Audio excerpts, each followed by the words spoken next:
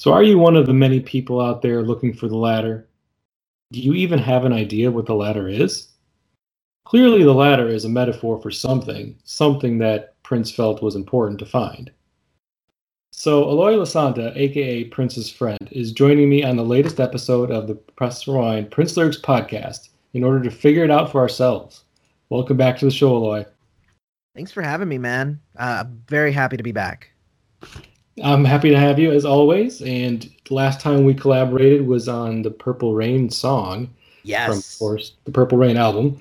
And kind of like Purple Rain, The Ladder is a slow, kind of spiritual song.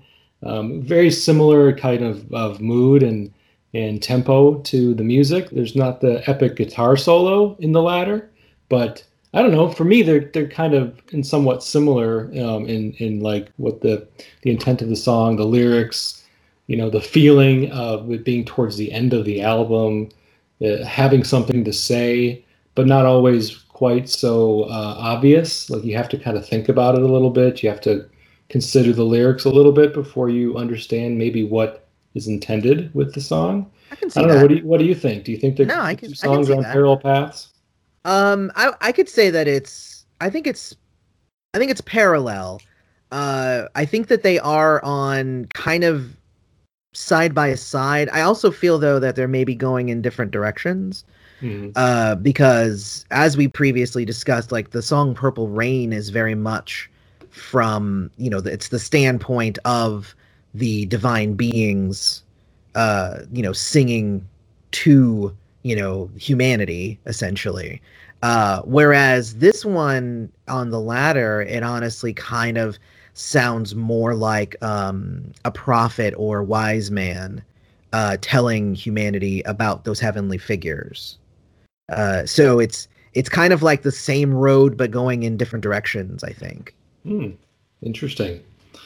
Yeah, so for me, The Ladder has always been one of those, I don't want to say cryptic, but I feel like it's a little more forthcoming in its intentions than maybe Purple Rain, because Purple Rain, as we talked about in our episode, has, multiple meanings depending on where you're coming at the song, either as a track off of a film, or if you're thinking of it from a different angle that we talked about in that episode. Right. The Ladder doesn't have that movie to go along with it to provide some alternate context or different ways of thinking about the lyrics. I mean, we have what the lyrics are, and we have knowledge that this album, Around the World in a Day, which is, obviously the album that it came off of, has a lot of spiritual leanings towards it.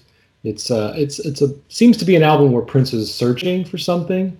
He's looking for fulfillment, whether that be spiritual or, like Paisley Park talks about, finding that place in your heart that leads to contentment.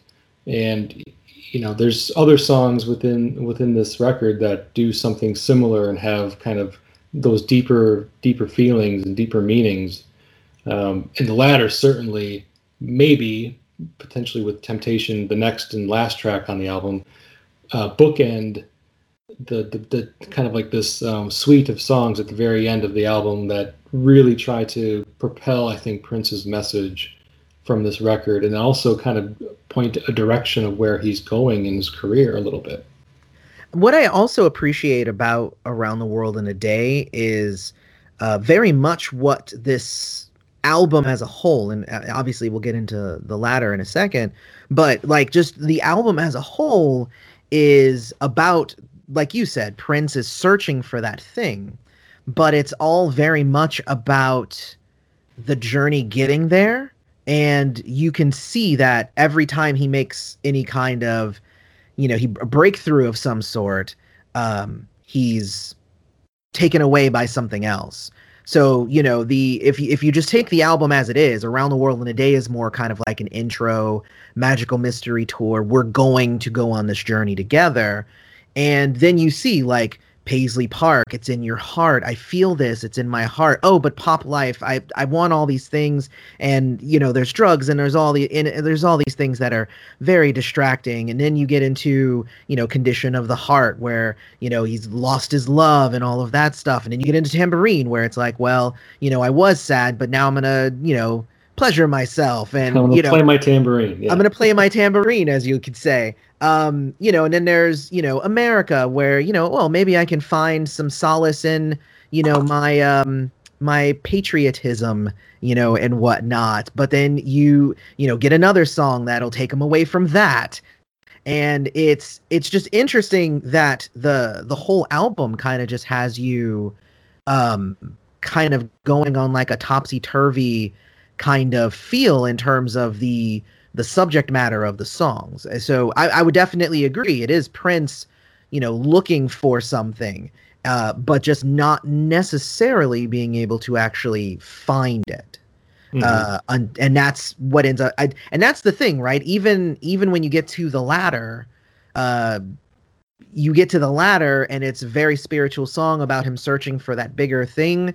And then the next song after that is Temptation, where he's, pulled off of it again until the very end of that song. So that's one of the things I most appreciate about this album, is that it's all very kind of, it's all very literal. It's kind of in your face, but if you could take each song individually, but that's not really what Prince was about anyway. He would craft these albums in such a way that, you really did have to kind of absorb the order and the sequencing and what is he saying in this song versus that song. And, that's why podcasts like this are so interesting. Well, yeah, I think the sequencing of this record is super important. And it was obviously done intentionally. Like, there was a lot of thought put into the sequencing, I feel. For the latter to be the second to last song on the record, and then to finish it with Temptation, it's a good lead into that last song, because it kind of, I don't know, it feels almost like the climax, where you're getting toward, like if it was a film, you're getting towards the end of the movie, something big is going to happen, and we need this like moment to breathe, and a little bit of a moment of clarity. Yeah. From all the kind of craziness that had been occurring in the previous handful of songs. He tells us we're going to go on the tour of we're going to go on this trip. And then we have all of these pit stops along the way, some of them related to sex, and some of them related to society and life in general, some of them related to, pitfalls of fame.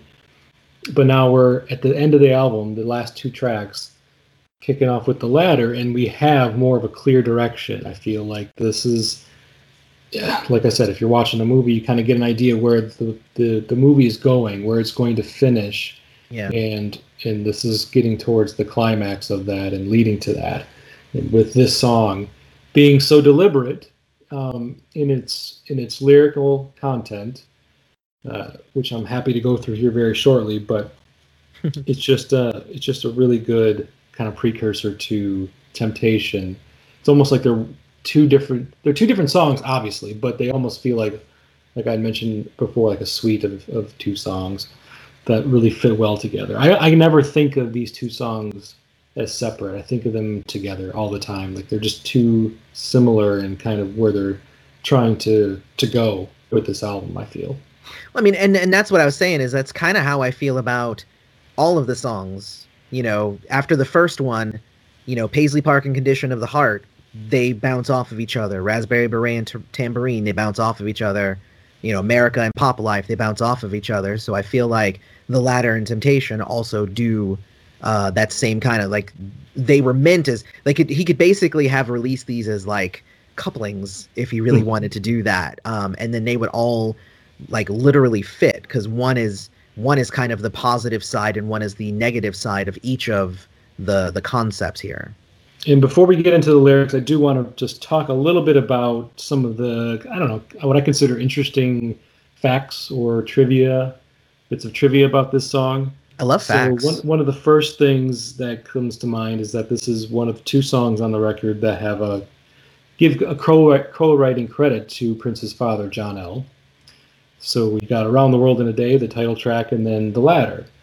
And I think I read somewhere in an article of an interview around this time where Prince had said John L. really kind of created like the chords and the basic melody of the song, and then Prince took that and added his parts to it.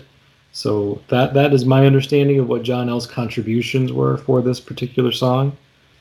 Another thing I wanted to bring up is that the song opens up with an orchestral kind of arrangement, and it's the exact same orchestral arrangement that's used to open up Our Destiny, which was an unreleased song up until 2017. Like, it was officially unreleased. You can only get it on a bootleg.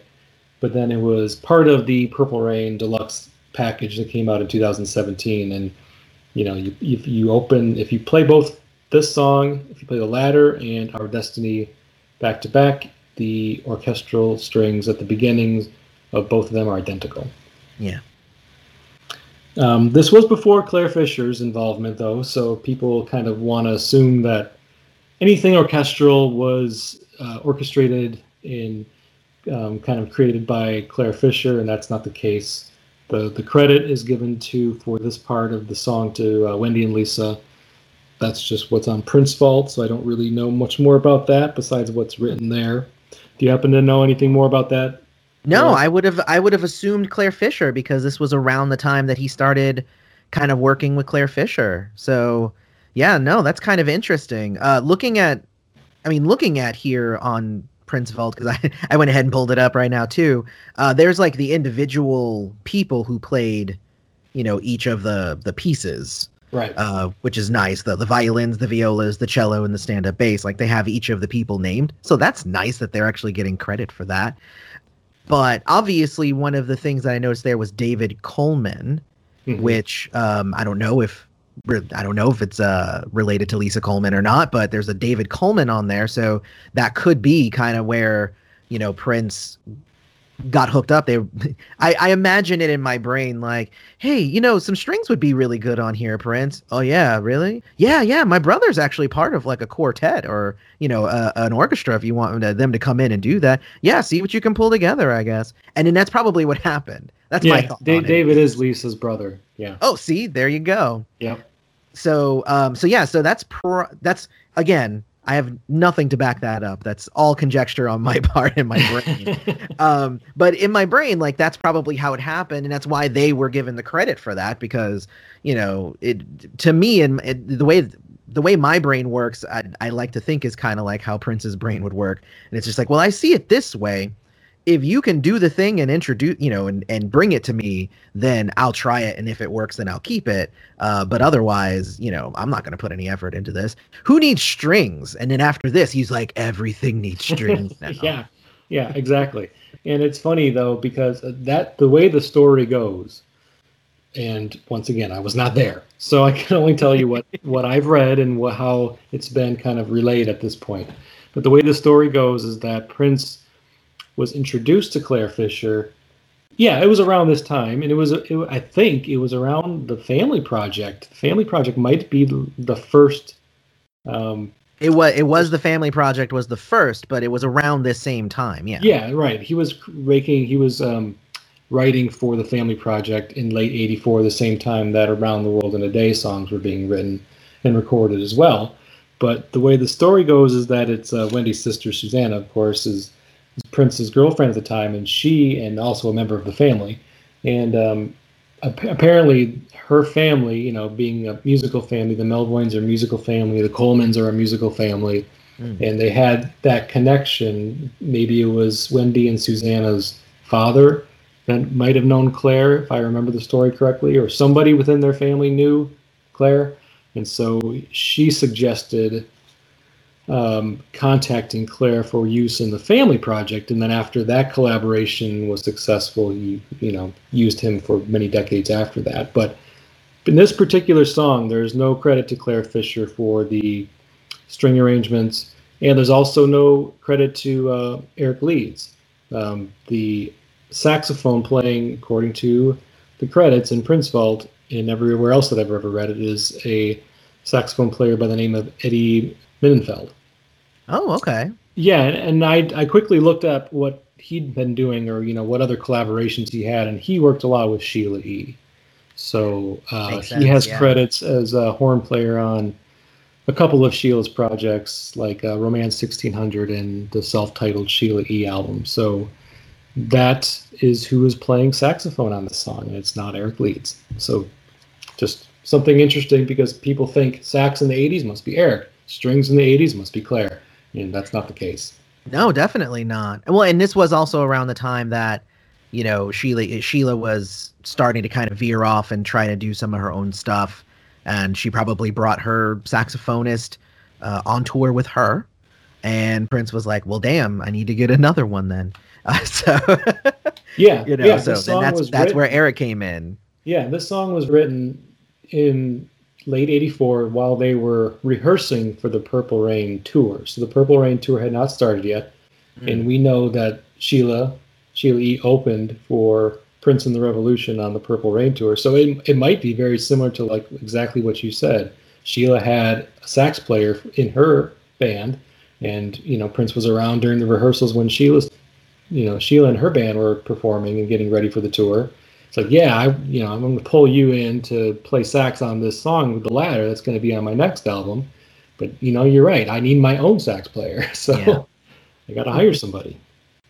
Okay, and another thing I wanted to mention, and I didn't actually know this until not that long ago. So there's a lot of, there's a chorus of female vocalists that sing in the chorus and sing in certain parts of the song, his backing vocals to Prince. And he, obviously, the Revolution had 2 females in it from Purple Rain on, and so that was Wendy and Lisa. But the credits also are given to Susanna as well, and Taja Savelle. And so I didn't know Taja was already kind of working a little bit with Prince as far back as 1984, since her album wouldn't come out for a few more years.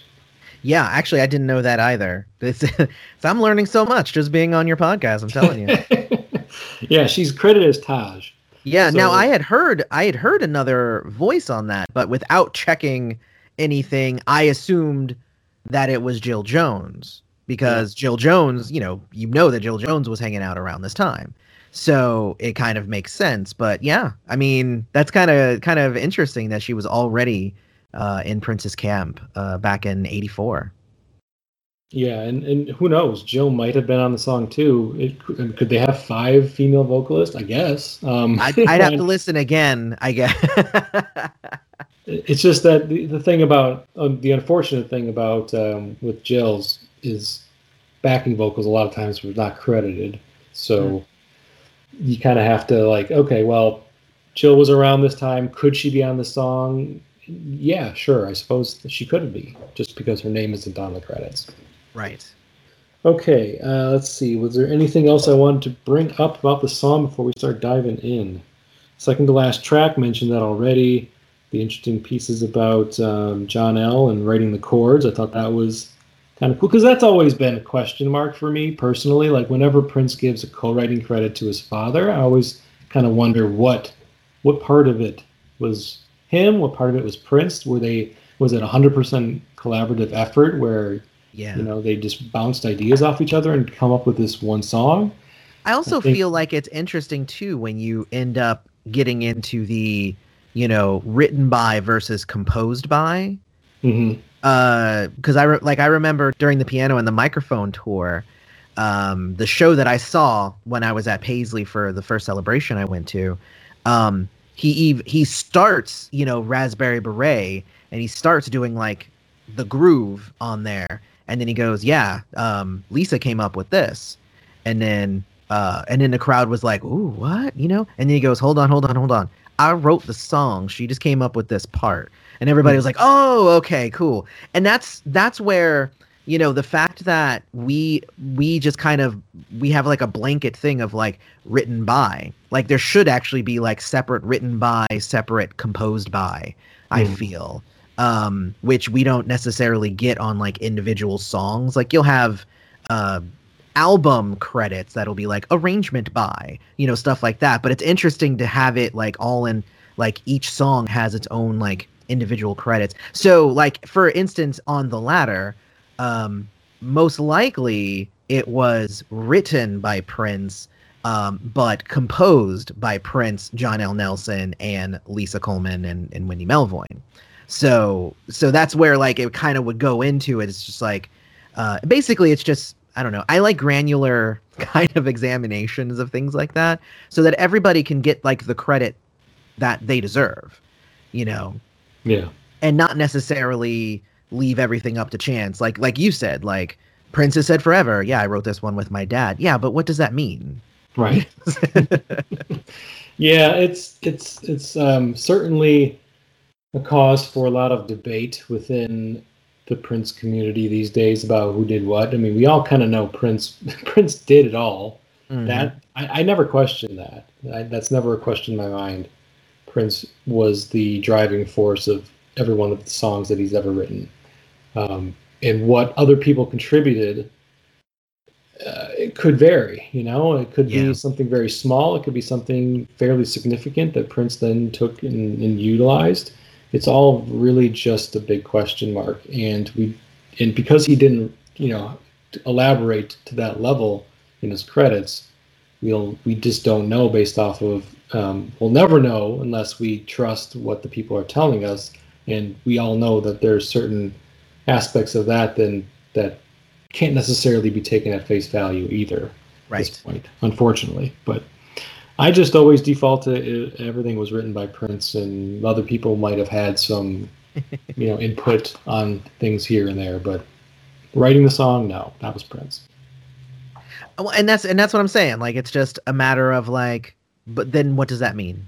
So Yeah, write the lyrics, write the music, yeah, like everything about it. I have a band, and like I think we're probably going to end up having, performed by, the group as a whole, but then we'll probably have individual things of like lyric writing and arrangement, things like that. Cause I don't know. I feel like that's important information to know. Again, so everybody can kind of get their credit. Like I would love to be like, hey, wow, learning that it wasn't Claire Fisher and it was Wendy and Lisa. And I'm like, that's awesome. Good job, Wendy and Lisa. Cause I love that opening. You know, Mhm. it's like, Yeah, it's so beautiful. It's yeah. beautiful. Okay. Well, before we get started on the lyrics, Chloe, I wanted you to maybe remind the listeners what it is that you do in the Prince community. I mean, obviously you have a voice and you have a platform. Why don't you tell everybody about that briefly?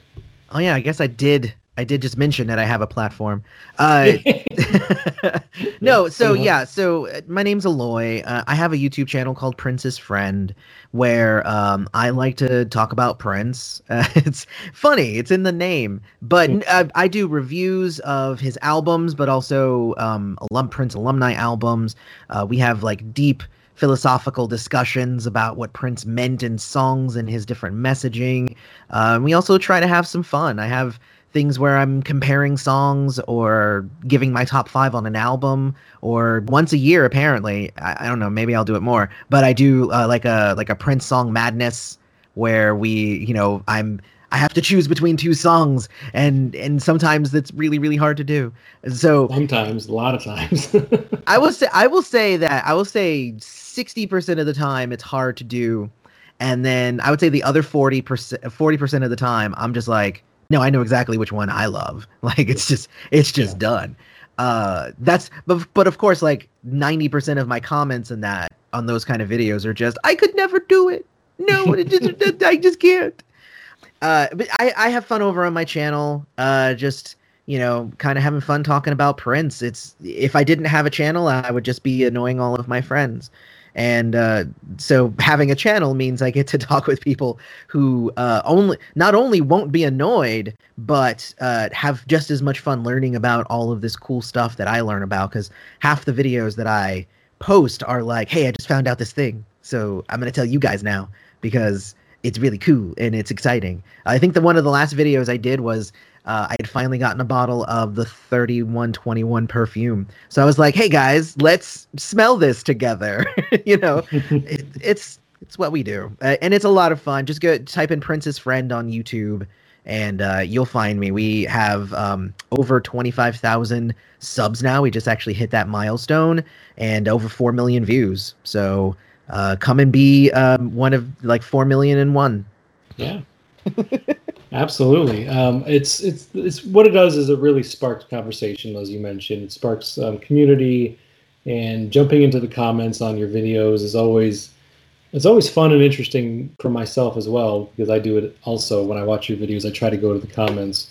Yeah. Because there's always alternating opinions. People have their own takes. They have their own thoughts on things. And it's kind of cool because we're all kind of in the same boat as like loving Prince and his music. So we're not just kind of talking to ourselves about these things. We're speaking, it's a collective, it's a community of folks from all over the world that are interested in the same things. So you can have a conversation with thousands and thousands of people that feel just as strongly or have just as much of an opinion as you do. And when you're just looking around in your community, in your local community, it's not always as easy to find those same people. So the internet's been great, and your channel's been great for bringing us all together for that purpose. Thank you for that. I mean, it's become that, and I will say that because I wasn't planning on having a huge channel and having it change my entire life and open up so many different opportunities and and doors for me. Like, I literally just started a channel and started talking about Prince, and people seem to like what I said. And it's funny because like there are channels out there that have way more like connections, and they know more of like the individual histories and stuff, and they tout themselves as like Prince experts. And I wouldn't even say that I'm a Prince expert. I'm just I just love Prince and like to talk about Prince. So not an expert, never claimed to be. And I never claimed to be. I'm like, hey, I listened to this album, and this is what I thought of it. What do you guys think? How dare you say that? You think you know what you're talking about. I'm just telling you what I think. Yeah. It's like, what else can I say? Yeah, I mean, that's what this podcast is, too. It's just telling people what I think. And also the idea and the purpose of it is to spark a conversation. Exactly. So myself and my guest have an opinion on lyrics, but we're only two people. And there's going to be other voices out there that might have different insight and more intriguing insight. It's something that we never considered as the two people talking about it on an episode, which is totally cool. And I just want to kind of start a conversation as well. And one thing that I recently did in hopes and effort to continue that conversation and spark that, because I think it's an avenue that really kind of encourages that a little easier than maybe like putting a comment in on a podcast page or sending me an email. But one thing that I recently started is a Discord. So nice. I'm using Discord for Press Rewind Prince Lyrics podcast, and I'm trying to, recruit people to join the Discord so we can have conversations about Prince and about Prince lyrics that, that's real time. We're all like talking about it together at the same time instead of having a lag or a delay that an email or a side conversation on Twitter might have. I want it to be read by as many people as possible. It kind of, in some ways, I think mimics potentially what a YouTube discussion would be on the comment section there. So I think so. I think Discord is I think it's a good avenue to go. It's even a little bit more direct than comments, because everybody's kind of talking with everybody, as opposed to in comments, a lot of the time they're literally writing to me and then I'm writing back. There's a very small percentage of commenters who actually jump onto other people's comments. Most people just leave their thought and then they move about their day. So yeah, and so I'm hoping, and what I'll do is I will make sure to put a link to the Discord for the Press Rewind Discord in the notes for this episode, so people can check it out. But I wanted to bring it up and make people aware of it, because I'm still in the process of recruiting people to join, so we can get a larger community. That sounds fun. I'm going to join. All right, good. I look forward to it. I didn't know about it till today, so I'm going to join now. Yeah, I'm just in the process of kind of getting it started and informing people. So yeah, I'll send you the invite. Please do. All right, so I think we are ready to dive into the lyrics. Let's do it. So with the latter, Prince, he uses his speaking voice. So for the verses, he's basically just speaking these lines. He's not really singing them. And I was struggling to find, or I was struggling to kind of think of other songs where Prince employed this kind of vocal technique where he's just kind of talking the lyrics for the song. I didn't spend a lot of time on it. I don't know. Do you happen to think of anything off the top of your head that you can recall of Prince doing this at any other time in the past or future? Where he only speaks? Yeah. Man. I mean, not really. I think like the closest to it would be like which is like much later. It's like where he's mostly saying it in a mostly speaking sense. But no, I really can't think. I mean, movie star maybe, but then that's more playing a character than just literally just sitting down and just speaking melodically. But I think also like he probably had always been a fan of just like spoken word and whatnot. So you can kind of see some of that happening here.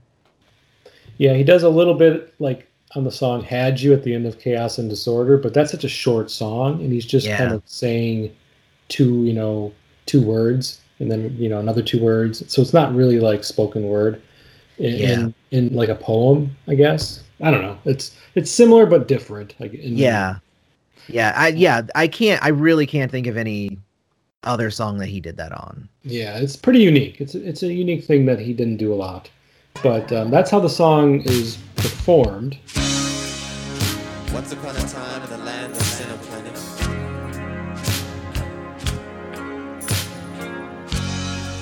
there lived a king who didn't deserve to be.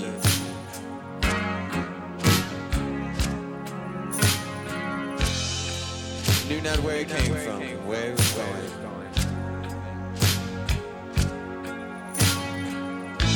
He never once said thank you.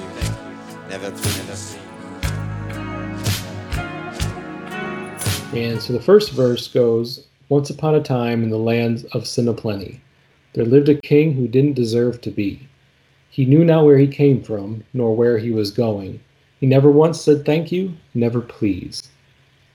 So right off the bat here, it's like he's speaking on a parable, it sounds like, in a way. Like he's going to tell us a story through these characters, this king.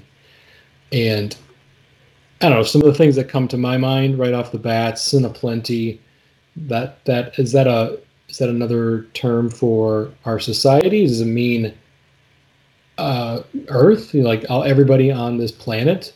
Yeah. We're all coming from sin aplenty? Is it the sin that we have, in us, the original sin, plus all the sin that we carry with us every day as being flawed human beings? I don't know. I mean, what do you get from sin aplenty? What are your thoughts on that particular? For me, I've always taken it as most things with Prince is, they all have like a tinge, a hint of being autobiographical. So when I read that, I think of it's basically kind of him feeling himself, like him being all in the I'm a star, I'm the biggest thing that there is right now. And, that's sin aplenty. That's in the middle of drugs and sex and debauchery and all the craziness. He's then the king who doesn't necessarily deserve to be. And that's kind of how I feel about it, because it's, he knew not where he came from, so he's forgetting himself. He knows not where he's going because he's directionless.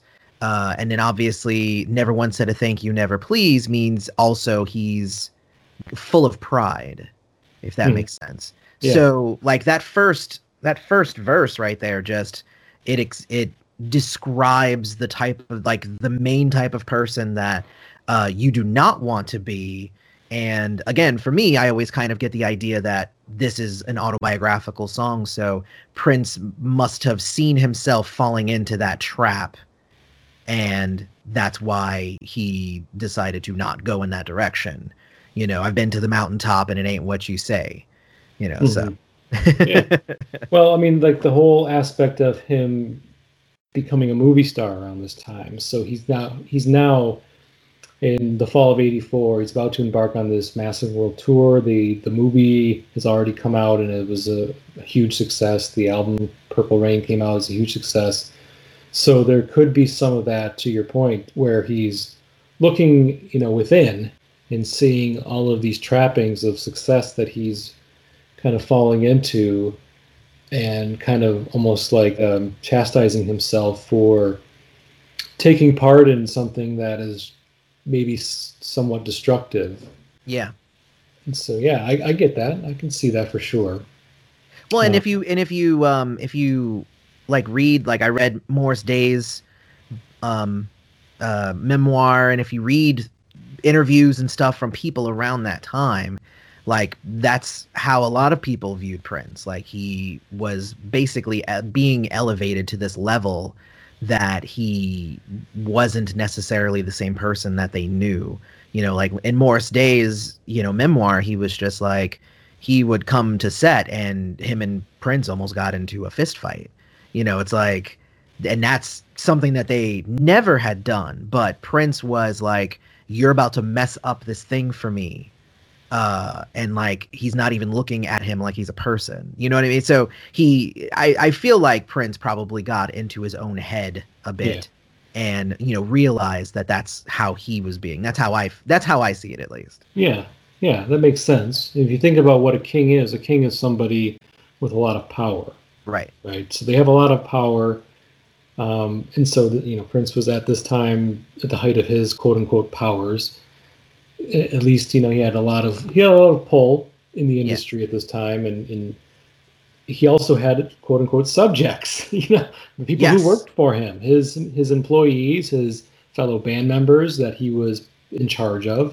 And he was the boss of the revolution of the time, of Apollonia 6. And so he had a lot of people that looked to him for direction, looked to him for inspiration, looked to him just in general, like, you're the king, you need to tell us what to do.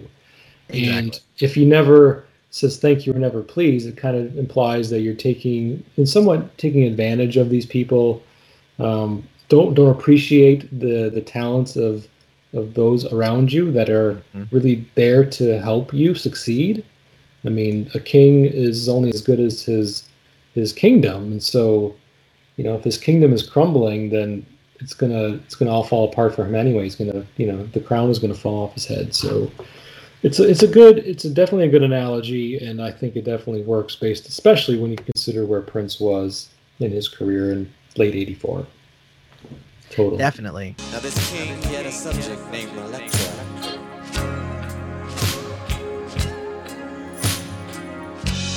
who loved him with a passion uncontested.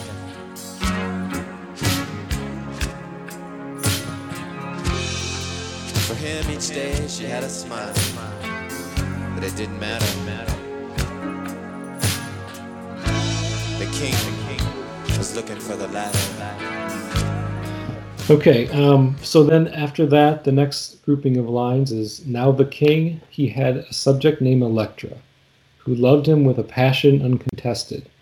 For him each day she had a smile, but it didn't matter. The king was looking for the ladder. All right, so now if you think of it from that context, Eloy, if we're thinking of this as an autobiographical song, and obviously that's just one angle, but keep going with that. And now with this next grouping of lyrics, what is he saying here? Is he saying that he has a woman that, really loves him and wants to be with him, but he's just preoccupied, that he just doesn't have time for her, either because of his professional life being so busy, or he's looking for this thing that isn't of this world necessarily, that isn't flesh and bone? Well, I mean, I think that's exactly it. Okay. It basically is, in my mind, it's saying, so he's the king. He has a subject named Electra, and who loves him and is always there. But for him, he's kind of in this whole kind of sin of plenty. And here's part of it, right? So if we go back to the first verse, because now, of course, I'm thinking completely different things now that we're talking about it. Because he's the king of sin of plenty, but he doesn't deserve to be the king of sin of plenty.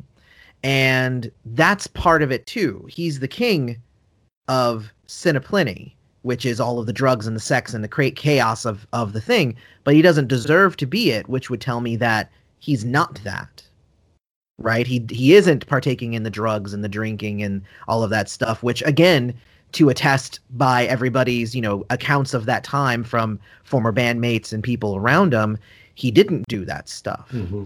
Right? So he's the king of all of it, but he doesn't necessarily want to partake in any of it. He still is like very pompous and, very kind of full of himself, but he has a woman who wants to be with him, but the reason that he's not even interested in his own kingdom is because he's looking for the ladder. And for me, it's almost like the ladder, I feel, represents that. I think the ladder represents Lovesexy. It's basically Prince. I think the ladder is the beginnings of Lovesexy. Isn't that funny? It's interesting. He's basically looking for that spiritual connection, but he hasn't found it, even though he's the king.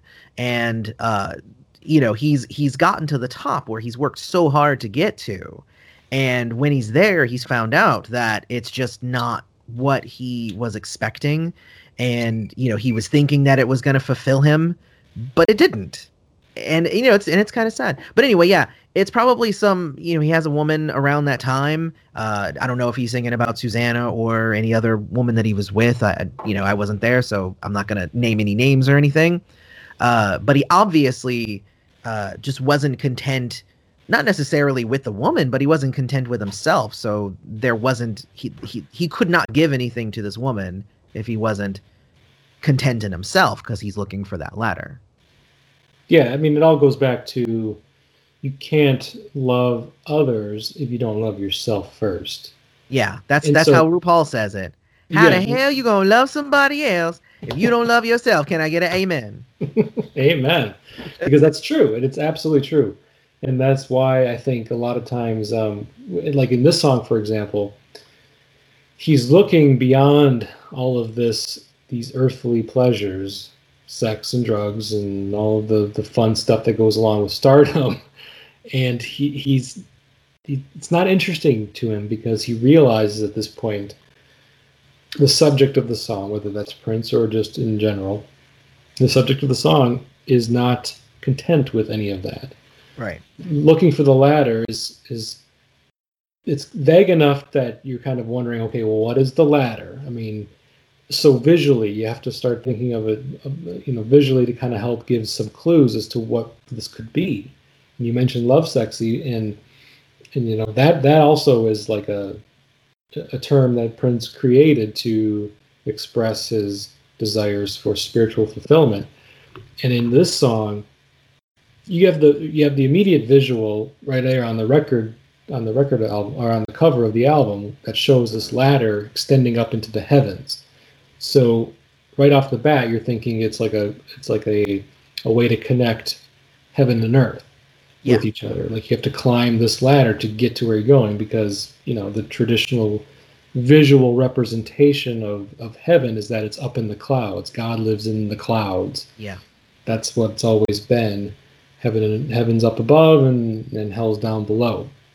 And so, if you're going to use the ladder as a metaphor for that spiritual climbing, that having to work on yourself and having to work towards this achievement of enlightenment, or at least getting to where you want to go within yourself to be worthy of heaven, for example, when you pass, you have to put in work to get there. You have to climb this ladder. Climbing a ladder, especially a very tall one, can be some work. There's some exertion you have to put into it. So the visual right off the bat is something to climb to get to heaven, some work that you have to do. At least that's what my initial thought is. And there's certainly alternate things that we can talk about of what the ladder could be as well, and I want to get to that in a second.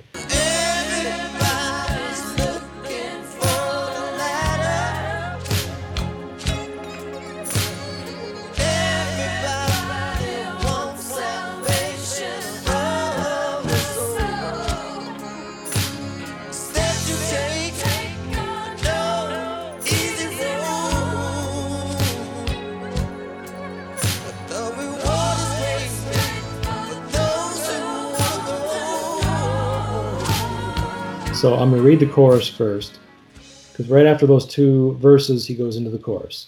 Everybody's looking for the ladder. Everybody wants salvation of the soul. The steps you take are no easy road, but the reward is great for those who want to go.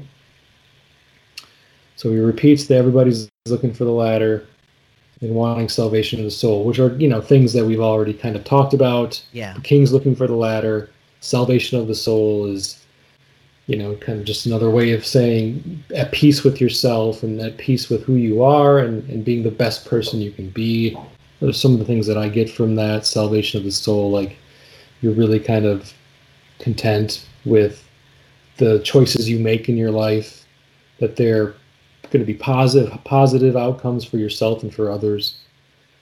The steps are no easy road, so we all know that this is not easy, especially when we're surrounding ourselves with sin aplenty. We're surrounded with that every day. Mm-hmm. We have to make choices to be good people. It's not always inherently easy for some to make those right choices. So it's not an easy road. You have to sacrifice things in your life, I feel like, is what is being said here. You have to put some sacrifice, put the work in. But the reward is great for those who want to go. And that, just very literally for me reads the reward, meaning heaven, potentially, for those who want to go. Like, if you this is something that is worth your time, if you feel like this is where you want to end up at the end of your life, you can't wait. You can't wait to the very end to make it happen. You got to start climbing that ladder now. Yes, exactly. Even if you take it from, the literal standpoint of him even talking about himself, like it ends up meaning the same thing. So there's not really an alternate meaning to that. Like, and like you said, it's pretty on its face. Like, he's saying, like, everybody's looking for the ladder. Everybody wants salvation for the soul. Like, he says the ladder, and then he defines what the ladder is. Mm-hmm. It's like, so, and it won't be hard, and it won't be easy, but you'll get a great reward. I mean, yeah, like, I've done lyrical breakdowns of songs that were much more difficult to figure out.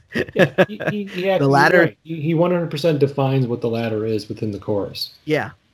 If you want to know what it is, you just got to read the chorus. Yeah. And the other thing I wanted to bring up, and it wasn't my interpretation, but while doing some preparation for this episode, I came across a comment where somebody suggested that the ladder is Jesus Christ, being like the person, the human being that connected us on earth with God in heaven. So that was just another thing I wanted to bring up in case anybody else had that same idea of what the ladder could be. Well, I mean, I can see that too. It just depends on how specific you want to talk, like right. What you want to speak. Like, if you want to say that the song is specifically a Christian song, then that ladder is obviously, Jesus. But like somebody who, who follows the Hindu religion might think that ladder is karma. You know what I mean? So it's every philosophy and every religion would end up having a slightly different interpretation of what that ladder is. But that ladder, I think, still represents the same thing. It involves, like you said, that climb. Each rung that you get up, the closer you get to that salvation, that that heavenly experience. Yeah, exactly. It's gonna differ depending on your belief system and where you are on the religious spectrum, what you believe in, what your religion teaches you about the afterlife, and who God is for you and what that connection is. Exactly. So definitely the ladder's probably Jesus. Yeah. yeah, exactly. If you're following the Christian faith, yes. Right. One thing we didn't mention in the second verse, and I would be remiss to not talk about it, is just the use of Electra as the name of the person. So 35 years later, we all know that now in the 90s, Prince had renamed one of his proteges Carmen Electra. I feel like there's more than just this as the use of the word Electra, but I can't think off the top of my head what else that could be, so I might be wrong. I mean, that's pretty much the only place that I've seen it. Okay. In Prince's career is the creation of Carmen Electra, who, by all accounts, was a subject of his. He employed her and kind of gave her her platform, which is awesome that he did that for her. But I mean, I would say that there's that, and it probably has something to do with the name coming, but I mean, it's hard to really say, especially since this was a decade before. So unless he had just been having that marinating in his brain, and he's just like, I can't wait till I find the right woman to give the name Electra to. So yeah. I'm looking at Genius.com. Somebody also mentions that in Greek mythology, Electra was in love with her father, much like Oedipus was in love with his mom. So Electra is a mythological creature as well, character as well, not creature. So there's that as well, though I don't really see much connection to Greek mythology in this song specifically. I probably would have to do more research on that if that was to mean anything other than he liked the sound of it. It's like, yeah, I mean, that seems the most logical to me. Just like the sound of the name Electra. It's kind of a cool name.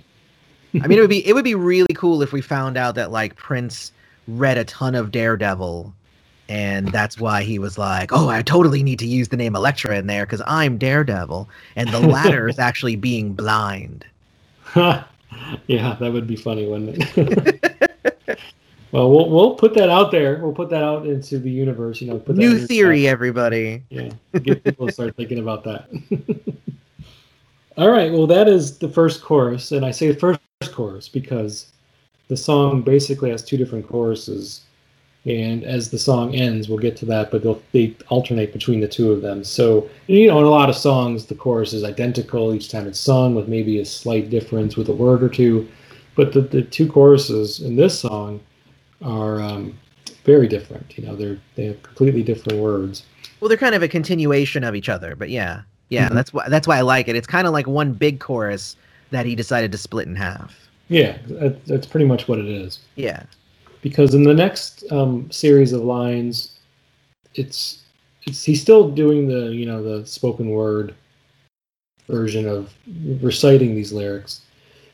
You get to a little more of the female vocalists echoing him in this. So the women the women do the sing in the background on the chorus, the chorus that we just covered, but then they continue on throughout the rest of the song now. Feeling of self-worth will caress you.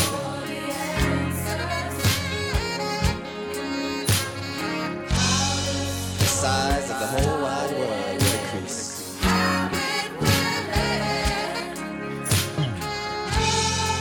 Love of God's creation will undress you.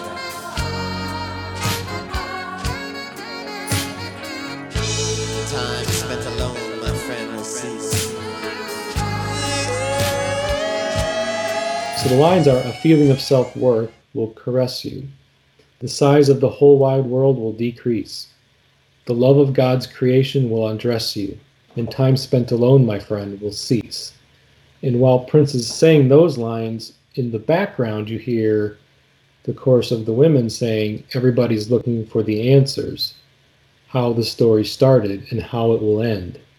So that's what they're saying while Prince is speaking these lines that I just read.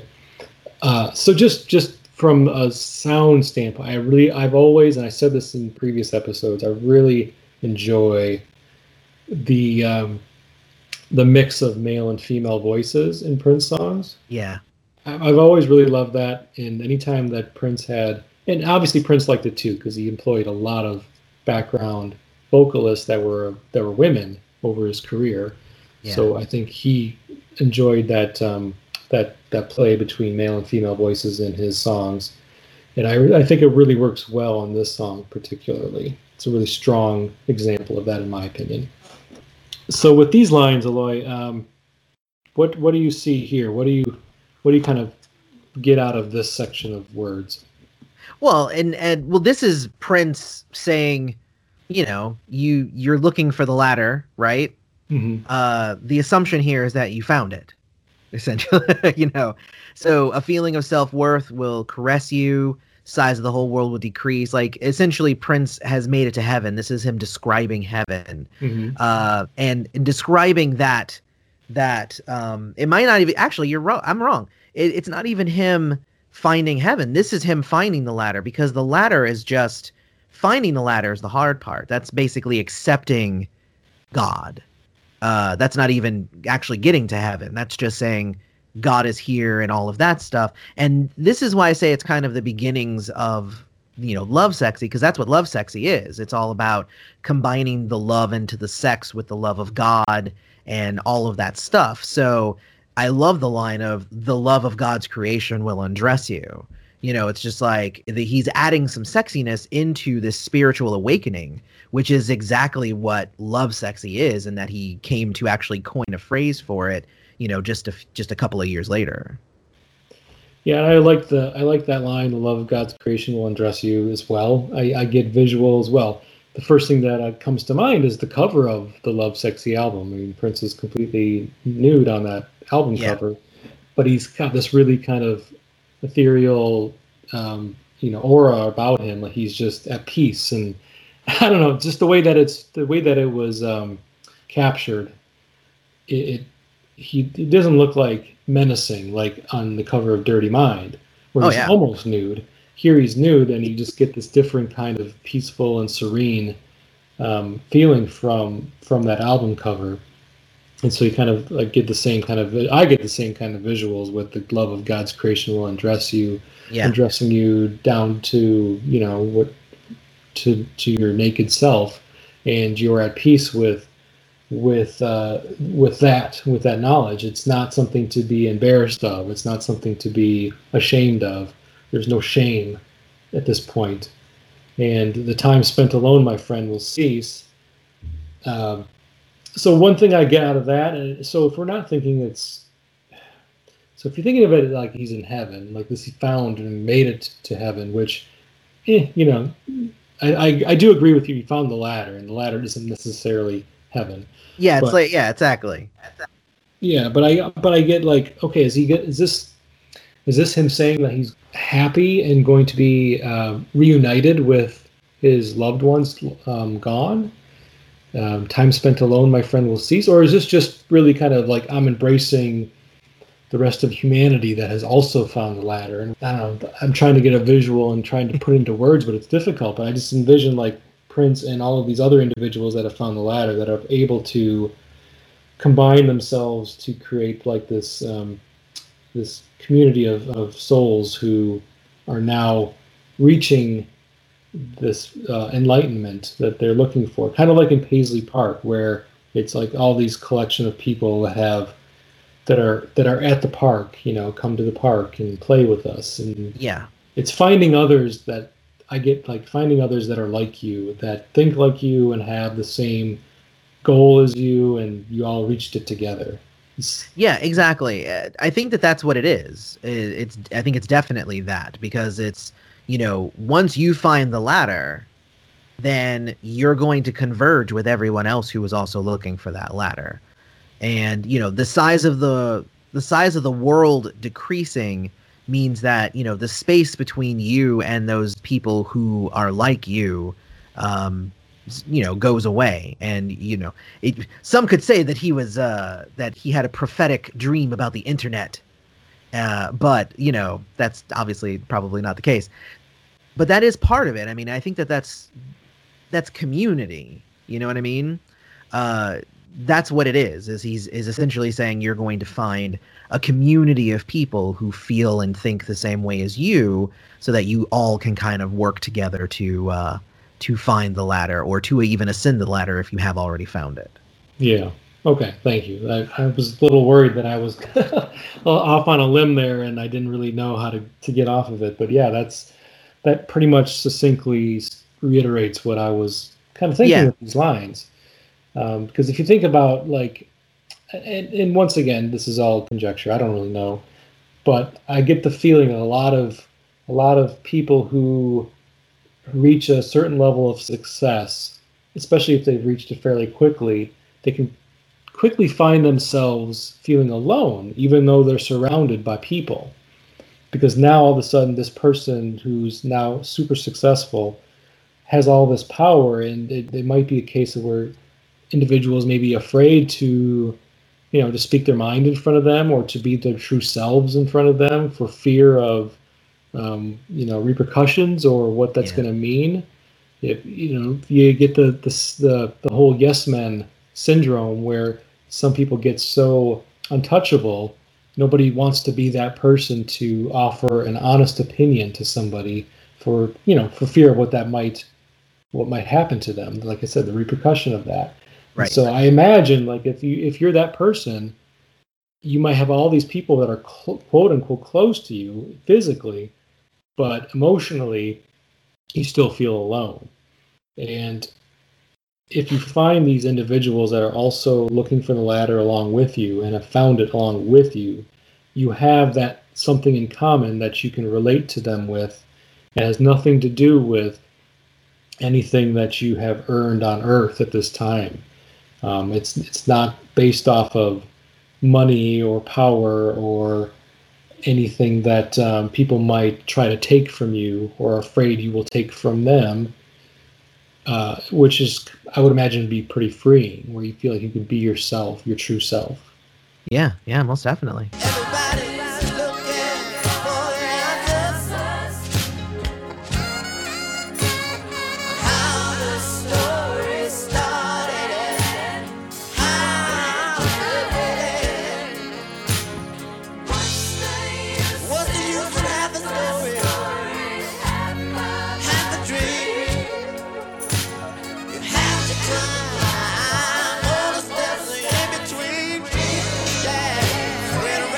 So then the next chorus after that grouping of lines, so mentioned there's basically two choruses here. Everybody's looking for the answers, how the story started and how it will end. And that is the lines, the exact same lines that had been sung by the women behind Prince in the last verse. But the kind of the news section of lyrics in the chorus is, what's the use in half a story, half a dream? You have to climb all of the steps in between. Yep. I love this chorus a lot, this section of the chorus a lot. I really enjoy the what's the use in half a story, half a dream.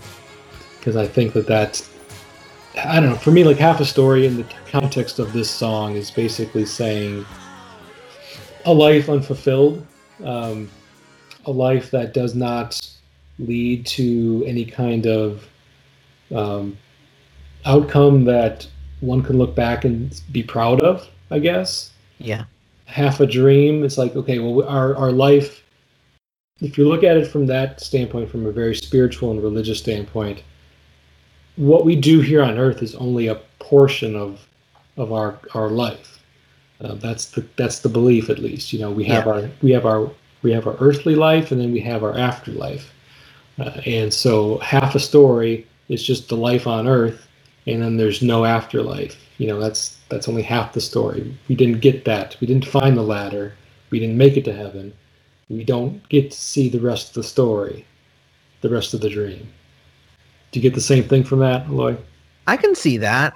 For me, I have always interpreted it as basically, as soon as you find the ladder, you have to keep climbing, and you can't climb halfway and then stop. For me, it seemed more like the idea of just throwing yourself in entirely into the pursuit of the ladder or the climbing of the ladder. I like your interpretation as well, that half of the story is this and the other half would be afterwards. So I do dig that interpretation. I think for me, the half a story, half a dream is not literal. Those are more like examples. Mm-hmm. He's like, he didn't say half a sandwich because technically half a sandwich could be pretty filling.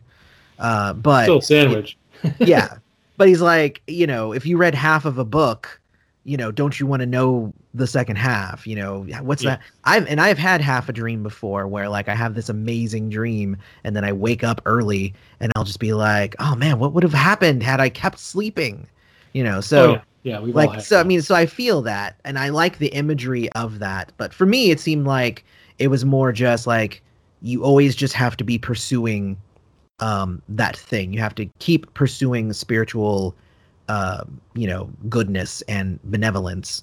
Otherwise, you're only then experiencing half of what life can be. Yeah. I mean, that totally works. How the story started and how it will end, I immediately went to the Bible for imagery around that. How the story started, Genesis, how it will end, Revelation. So like, there's that story, and it has a beginning and an ending, but you have to read the whole book to get it. You have to put to climb the ladder, to put that metaphor back on the table, because that's what the song is. Climbing all the steps in between. That last line does make that a little clearer. I mean, you can't skip steps. You have to hit each and every step, because each and every step is important. Yes. Agreed. Once again, if you think about climbing a ladder, you can't. It's going to be so much harder if you try to skip.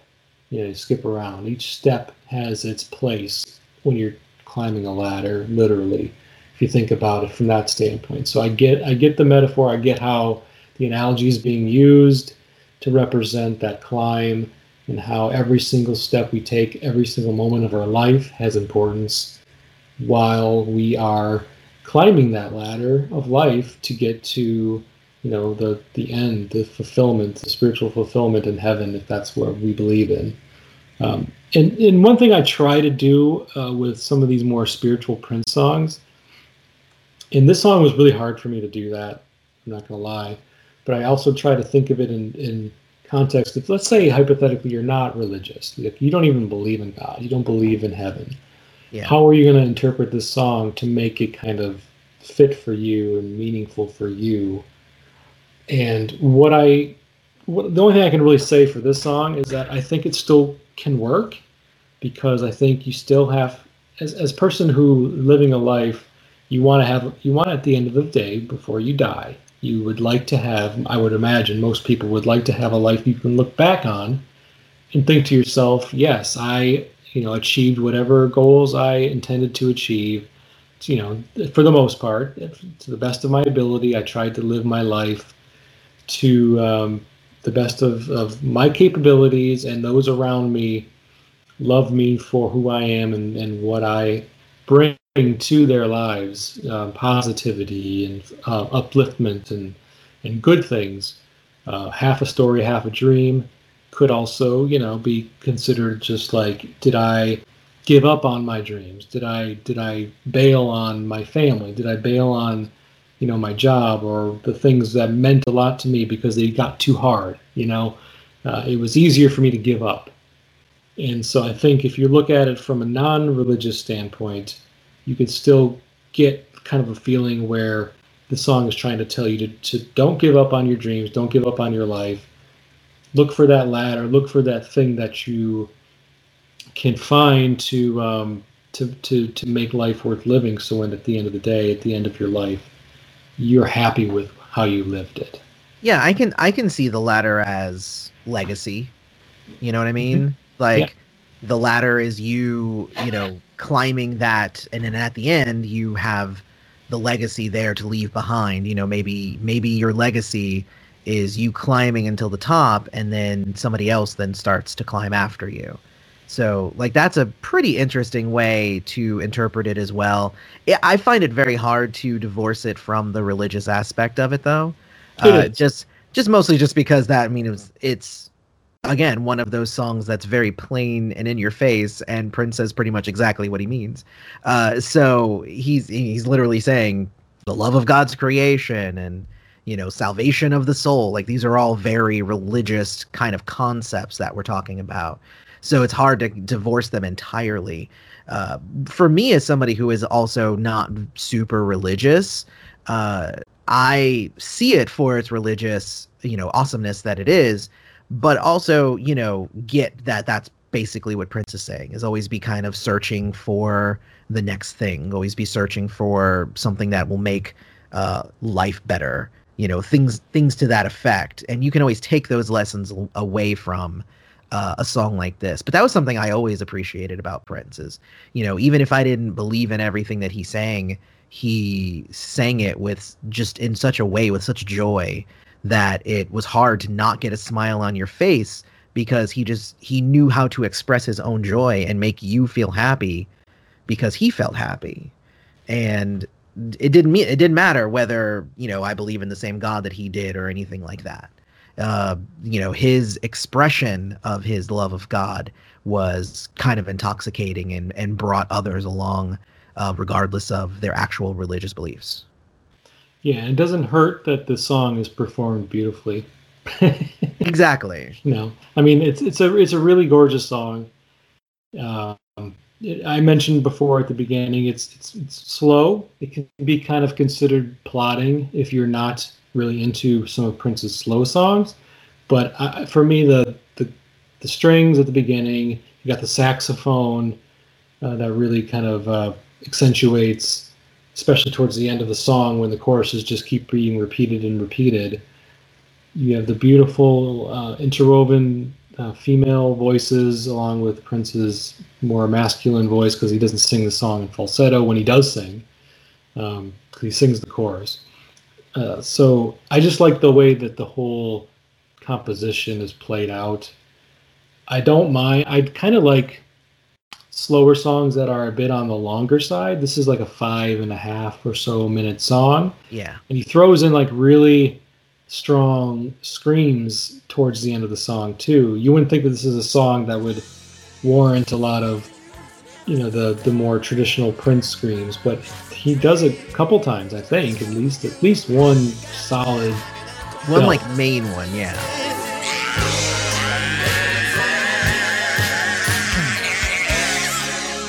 And I just get out of that, once again, just the expression of emotion that he has singing the song, and what it's intended to bring to the listener is like, this is even though it's kind of slow, it's supposed to be a joyous song. It's supposed to be something that you feel uplifted by. Most definitely. Yeah. All right. Well, yeah, that's, like I said, that's essentially how the song ends. Just a repeat of the chorus, the two choruses, until the song fades out. You got the Prince scream, you got some saxophone, you got Wendy and Lisa and Taj and Susanna singing background with Prince, and it's almost like a chant. It just keeps chanting and repeating. Yeah. To reiterate until it fades out. Yeah, to the fade out, to reiterate the point until we get into Temptation. But that's the ladder. Those are the lyrics of the ladder. Do you have anything else you wanted to talk about with the song, or? Not really. I would just say, like, it's songs like this that, I hope to one day achieve, because it's so kind of, it's a complex song compositionally. There's a lot of things going on, the layering of the voices, just so much. But then again, it's very simple in its lyrical content, and even just the fact that it's, mostly just him on the piano with, there's that, like, the band is there, but it's very subdued. So it's like he had hit a certain stride in his career where I feel like writing a good song like this had just kind of gotten to just be easier. And you can feel that this song was almost kind of effortless in how good it is. So I just hope to one day be able to, be nearly as good as Prince ever was, with my own, singing and songwriting and stuff like that. It's ridiculous how you can take this 5.5 minute song and we can literally talk an hour about it. Yeah. Well, that's a good segue. So why don't you, if you don't mind, telling the listeners about your musical, your project for your band? Oh, well, I mean, so, the kind of an extension of me doing Prince's Friend as a YouTube channel, talking about Prince and having lots of fun over there. In the last few months, I was able to kind of what's the word? Recruit. I've recruited some really talented musicians, and we've been working on, some new music, which we're very excited about. And the name of the band is called Strays of the World, obviously, after one of my very favorite Prince songs, but also after kind of the philosophy of that song, which is, if you feel like you're an outcast, if you feel like you're somebody who doesn't belong, then that's like we're the band for you, essentially. Yeah. But also just even on the musical side, part of it too is, I actually come from a different background than Nick or Alcy, who are the other two members of the group. So we all kind of have our own backgrounds in music and our appreciation, our different bands that we like, because you get some bands where, everybody is like, they're all into the same stuff, so they end up coming out with just one distinct sound. But what we've found is that we're mixing our sounds together in such a way that we're really coming up with some pretty interesting stuff. And I'll say none of the songs are necessarily even that much alike to each other, but we're just having fun creating. And we do hope to have some music out actually within the next couple of months, at least a single of some sort. I mean, we're working on a bunch of different songs kind of all at once, but we are virtual. We're a virtual band. I guess that's the word we would say it. So we're a satellite band. Sure. So, we're all in different cities all across the US, and, we're piecing our songs together, and then, we'll listen to what the other one uploaded. We'll be like, ooh, change this thing and, make that, better or whatever.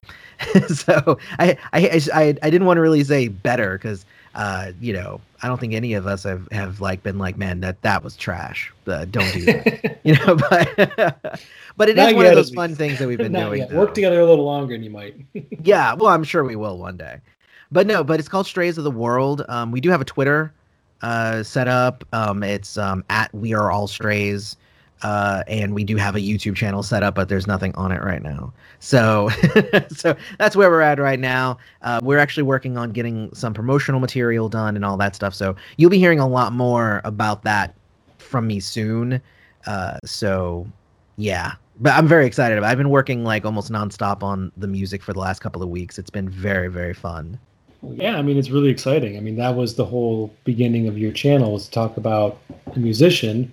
My podcast is to talk about a musician. So kind of, the fact that you're starting to actually create music yourself, that's really exciting. So congratulations on that. Well, thank you. I mean, and honestly, I feel like I've just hit that spot. It's like, I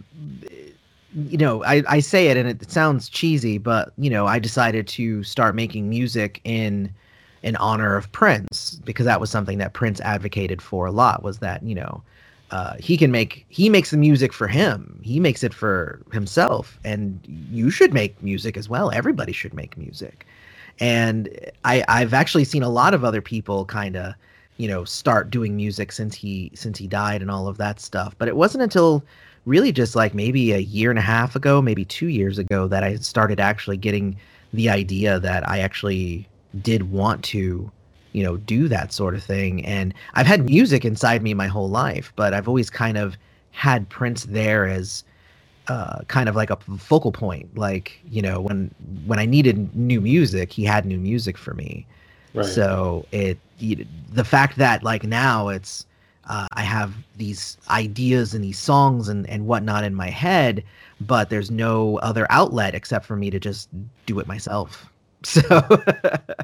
So we've been working on it. We'll see how it works out. I'm pretty excited about it, and I'm hoping that everybody, ends up liking some of the songs. I already know that some of them are going to be hits, and some of them are going to be ones that I personally love, and everyone else will be like, "What the hell was that?"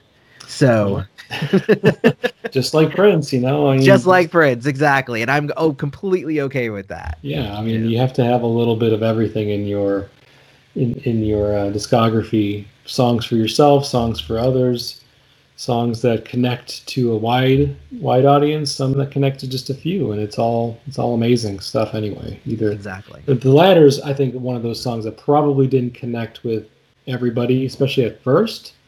I personally, I had the tape, had the tape back when it came out, shortly after it came out. And, you know, as a 10, 11-year-old, I can't say The Ladder was a song that really spoke to me at that age. It took a little bit more of myself maturing and kind of understanding a little more about what the song was trying to say to get it. I was more into some of Prince's more upbeat songs, poppier songs.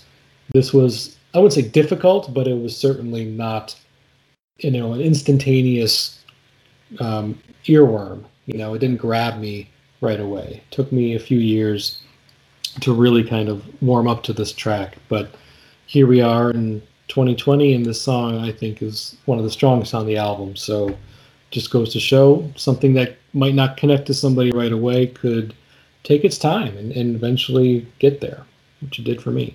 Yeah, I'd agree with that. I mean, I was always way more interested in Temptation than I was in The Ladder, but The Ladder is still a beautiful song, and I think it is a standout on the album. It's not poppy, it's got that spiritual core, but I think it really, really works, especially for this album. Yeah, I would definitely agree with that. All right, well, thanks, Eloy. I think what I'll do is I'll put a link to your band's Twitter page on my podcast notes, so that way people can find it and follow there if they follow Twitter. That way, when you do have music to share, you know, I'm sure you'll be promoting that on that venue. Oh, yeah. Also on your Prince's Friend channel. So yes, either way, people will find, if they can find you, they'll find the music eventually once it's ready. Exactly. All right, well, I think that will end this episode of the Press Rewind Prince Lyrics podcast. I've been your host, Jason Breninger. You can follow my podcast on Facebook, Twitter, and Instagram using Press Rewind Pod. Look for me there. As I mentioned earlier in the show, I just launched a Discord. I'm going to put a link to where to access that Discord channel for this podcast, so people can click on it, and then, you know, that's an instant invite to the Discord. It's a mumble jumble of alphanumeric characters, so I'm not going to repeat it here. It's just going to go into the show notes. And until next time, thank you very much for listening, and goodbye. Bye.